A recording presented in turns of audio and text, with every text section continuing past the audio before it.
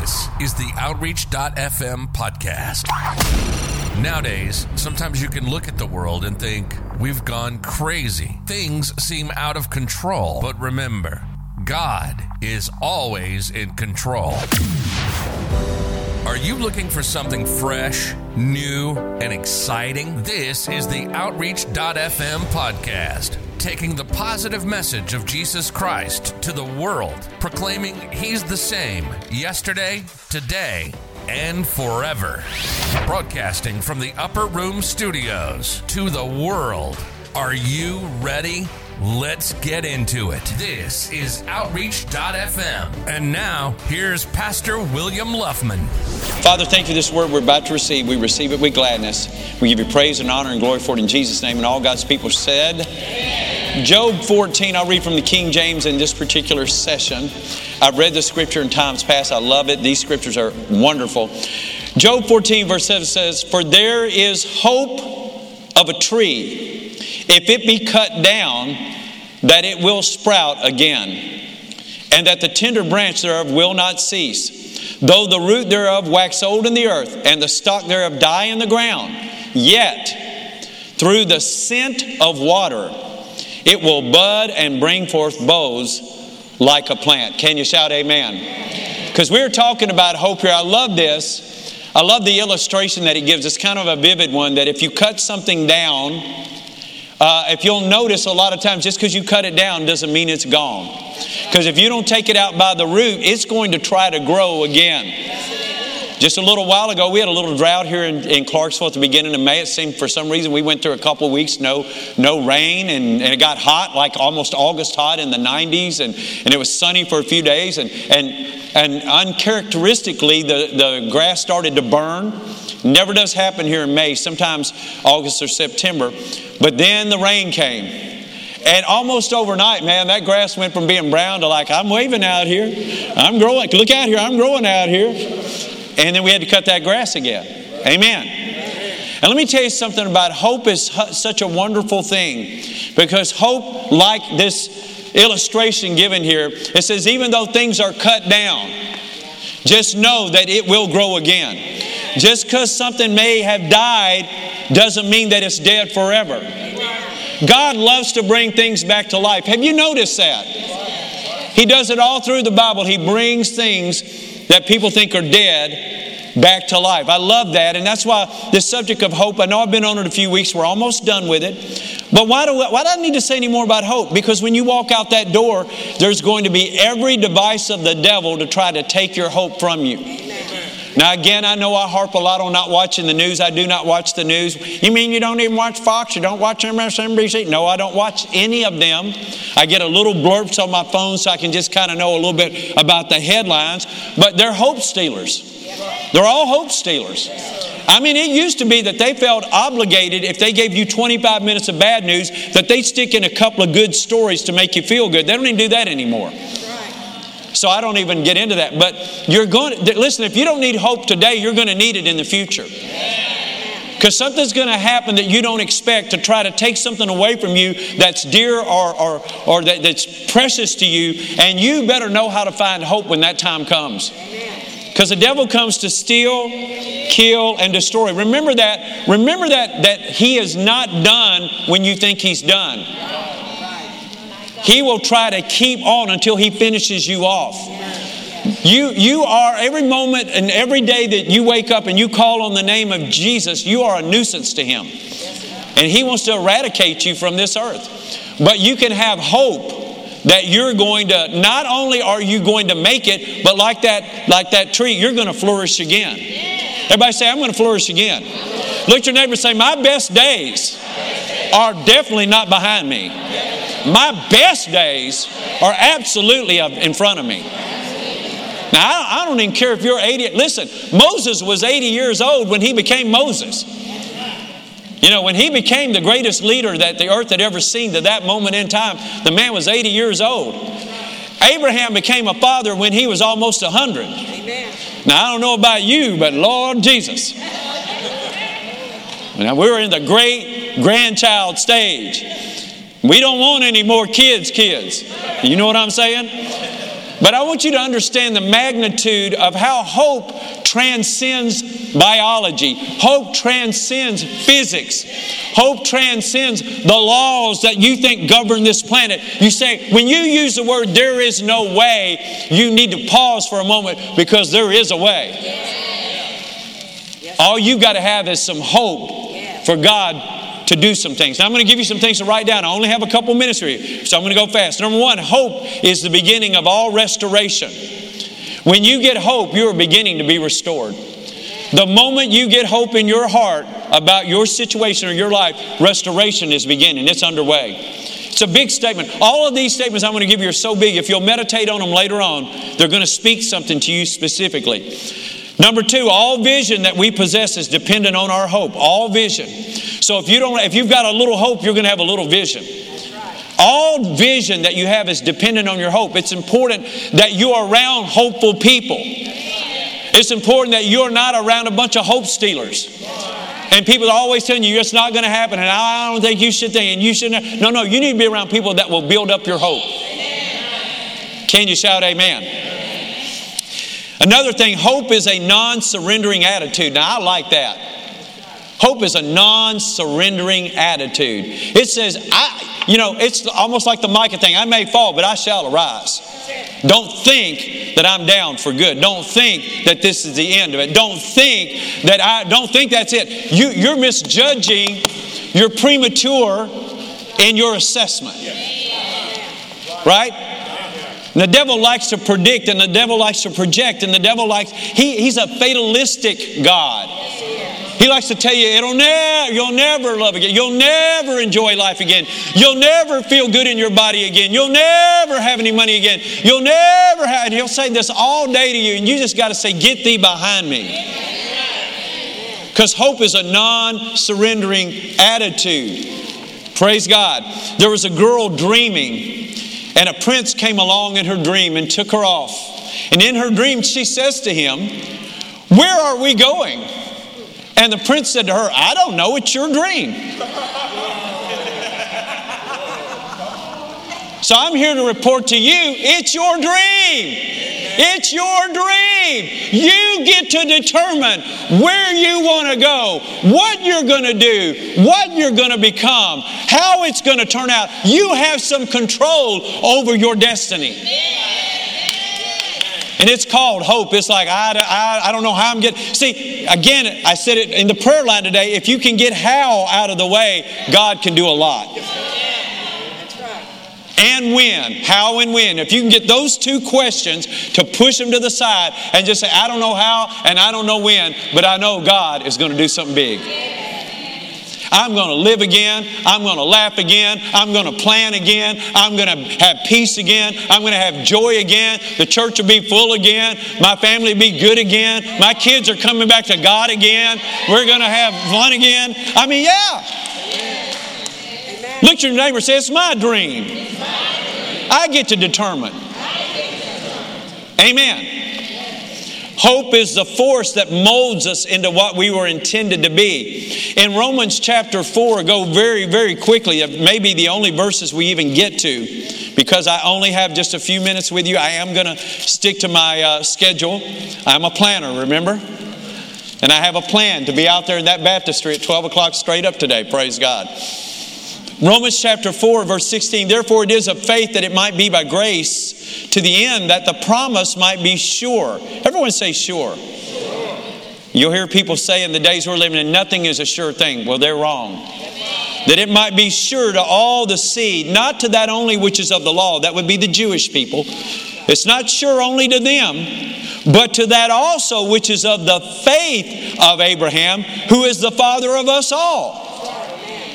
Verse 17, as it is written, God said, I have made you, he's talking to Abram, I've made you a father of many nations, before whom he believed, even God, listen to this, who quickens the dead. What does he do with the dead? It means brings to life. That word quicken means God brings back to life the dead. Well, I lost my business. I guess I'll not. Well, God can bring another one. Bring something else.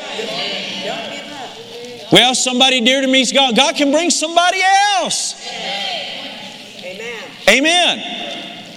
Quickens the dead. And here's what God does. He calls those things which are not as though they were. He said, I'm not going to sit here all day and bicker with you and tell you you're hurt, you're beat, you're depressed, you lost something. God will never tell you what you are. He will tell you what you're supposed to be.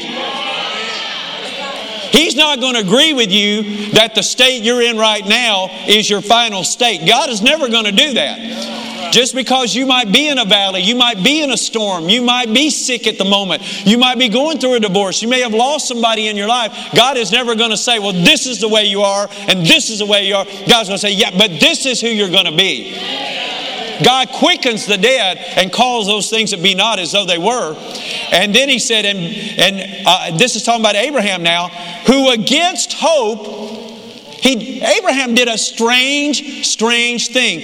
Against hope, he believed in hope. He said, now wait a minute. When I look at my circumstances, there's nothing there for me to hope for. And if I keep looking at them, I'm going to become more and more hopeless. So what I'm going to do is put some hope in hope.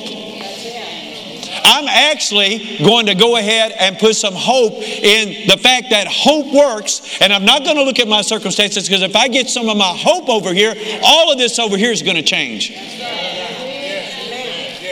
Are you listening to me? Now let's keep reading. And so against hope, he believed in hope that he might become. See, hope makes you become the father of many nations.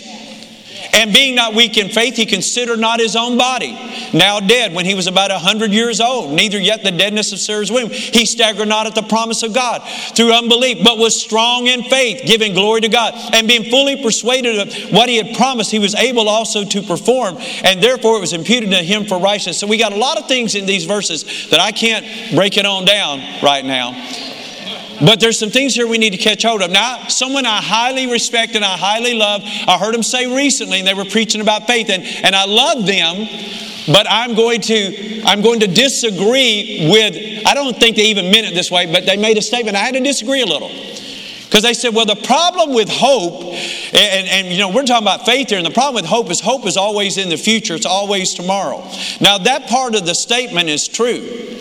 But the problem is you have to have hope before you can even have faith. And I'm really going to hit that hard next week. It's going to be our finale. We're going to close up next week. And so the Lord gave me a statement, and I want you to write it down, because I think this is a very powerful statement. Faith is now, but only now when hope is already present. Faith is now, but it's only now when hope is already present. You cannot have faith unless you have hope already. So you have to have hope. That's right. And this is what we see in these scriptures here, where God was talking about this with Abram. Think about this. He took an older man. He said, I'm going to make you the father of nations. Abram in his mind thought, now wait a minute, my wife has been barren her whole life. Now she's past the childbearing years. She's too old to even physically conceive a child. Even if she could, myself, I can't perform like I don't think I even have what in my body the ability to reproduce. And now God, here you are telling me you're going to make me a father. How do you expect me to believe that? God said, you don't have to believe that. You need to believe in hope. If you can believe in hope, hope's going to come into your heart, and somehow you're going to be believing that even though it may not be present, it is on the way. Because hope says it is on the way. It is coming. Can you shout amen? So hope determines what you become. You can write that down. It keeps pointing you to your destiny. Hope, God gives us hope to start with. In other words, He'll give you some to start. God's not just going to tell you to hope. He's going to give you some hope to start with. That's what He told Abram. He said, I'm going to give you some hope. I'm going to tell you you're going to be the father of many nations. Even though there's no sign of it, I'm going to give you some to start with. You came to church today. You know what's happening in your heart right now? Some hope is stirring. See, what should happen when you come to church is you ought to walk out of the building, and if you were in a hopeless situation, you should walk out going, you know, now let me think about that again. You know what? I believe things are going to begin to work now. I'm expecting God to begin to change things. Amen. That's what should happen when you come to church. Amen. Another thing, hope causes you to rise above your reason. I love that statement. In other words, You don't just let your mind tell you what your situation is, but hope causes you to rise above your reasoning. In other words, Abram knew that he couldn't produce a child. He knew she could not have a child. But hope somehow said, I know you know that, and I know it's not physically possible, and I know it hasn't happened, but you just got to have hope for it. Amen. How many of you have ever had a hopeless situation in your life that turned around? I have. And when you're in the moment, you think you're beat. You're beaten. You think that you are beaten. You think that I'm defeated. This can't change. This will never turn. I'll never get to victory. But somehow it did. That's right. And you know what happened? Somehow on that journey, if you think back carefully, you may not know exactly when, but somewhere in the middle of it, you got a little hope. Sometimes all it takes is one bit of good news. Somebody giving you a hug. Somebody sending you a text. Listen, don't send ugly texts and emails to people. My God in heaven. The Bible says we're supposed to encourage one another. Lift each other up. Strengthen one another. And the Bible says if you see somebody weak, it didn't say you stomp them. If you see somebody that's failing, you don't grind them into the ground. Speak a word of hope. Speak a word of life. And you know what? It says the older are supposed to encourage the younger. We that are a little older in here, we have a responsibility. If we see a younger one behind us faltering or even failing or even messing up, we can surely tell them, hey, this will help you to change. But we don't need to grind them into the ground. Can you shout amen? How many times do you think as a pastor, in my years of being a pastor, I've had the opportunity to retaliate and had good reason to retaliate? You know how many times I've done it? This is this is the God honest truth. 0. I'm just not going to do it because I have to be an agent of hope. See, I have to protect my own hope. There are things I'm hoping for. Things I'm hoping for in my family. Amen. All of these now. No, and another thing, hope attracts faith. We talked about that. The more hope, the more faith. The more hope, the more faith. The more hope, the more faith. The more I can get your hopes up in here, the more your faith is going to come alive. Aren't you glad that you can come to church and get some hope and not have somebody try to snuff out your dream? Amen. More hope means stronger faith. Hope reminds us of the promises of God. And I love this next one. Hope is not discriminatory. In other words, hope will work for anybody. And I know you're going to listen. You are out of step with the world if you're going to be a hopeful person. If every time they say, well, gas is $5 a gallon, what are we going to do? Well, I guess God's going to provide. He provided when it was $1.50. He provided when it was $2.50. He provided when it was $3.50. He provided when it was $4.50. Do I like the fact that it's higher? No. Do I think it should be? Absolutely not. Do I think we could do something about it? Probably. But you know what? Rather than get into a frustration and depression and negativity and just, my God, and just go on and on and on about it, when you pull up to the pump, be thankful that God's blessed you where you can still get gas. Father, I just thank you. I got enough money to buy gas today. I remember the days of digging in the seat of my car for 25 cents back in the day. I remember, you have all kinds of crusty bread and old stuff in there, and you dig down into that crease of that old seat. You pull out and you're trying to find a nickel or a couple of pennies. I remember going in and counting out 25 cents. And they say, I'd like to get some gas on pump 1. How much would you like, sir? 25 cents. Did you say $25? No, I said 25 cents. And here it is. And you're trying to get the sticky off some of those pennies. And they're looking at you like, oh, Lord. I thank God when I pull up to the pump, I can get gas. Amen. Let's read verse 23. Because now, if this thing that happened to Abraham was an isolated event, if it was because God sort of picked Abraham out of the bunch and said, well, I'm just going to bless you, No one else can expect to get this kind of thing but you. I'm going to put it in my word so people can see what a great thing I did for you, Abram. Then it would be a good story to read, and it would be somewhat encouraging, but it would also be frustrating for God to keep telling us all this stuff He can do, but it's always for somebody else. But verse 23 says, now it was not written for his sake alone, talking about Abraham, that it was imputed to him, but for us also. Everybody say, for me. Amen. This story wasn't just written for Abraham. Amen. It was written for Jerome and Grace and Tara and Sarah and on down the line here. Right?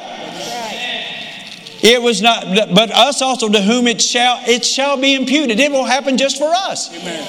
If we believe on Him that raised up Jesus. Amen. All these things in the Bible are meant to give you hope. Amen. God, I love the fact that God doesn't just put all the good stuff in the Bible. He puts the struggles. He puts the hurts. He puts people that have lost loved ones. We can find a story in here where people have lost loved ones, where they lost their money, where they got lost out in the world. We can find every kind of stories in here that we can relate to and say, that was me, but look what happened. The prodigal son went, oh my God, he left his father's house. He went out, he wound up in the pig pen. Oh my God, I've been down there. I've been in that mire before. Oh, wait a minute.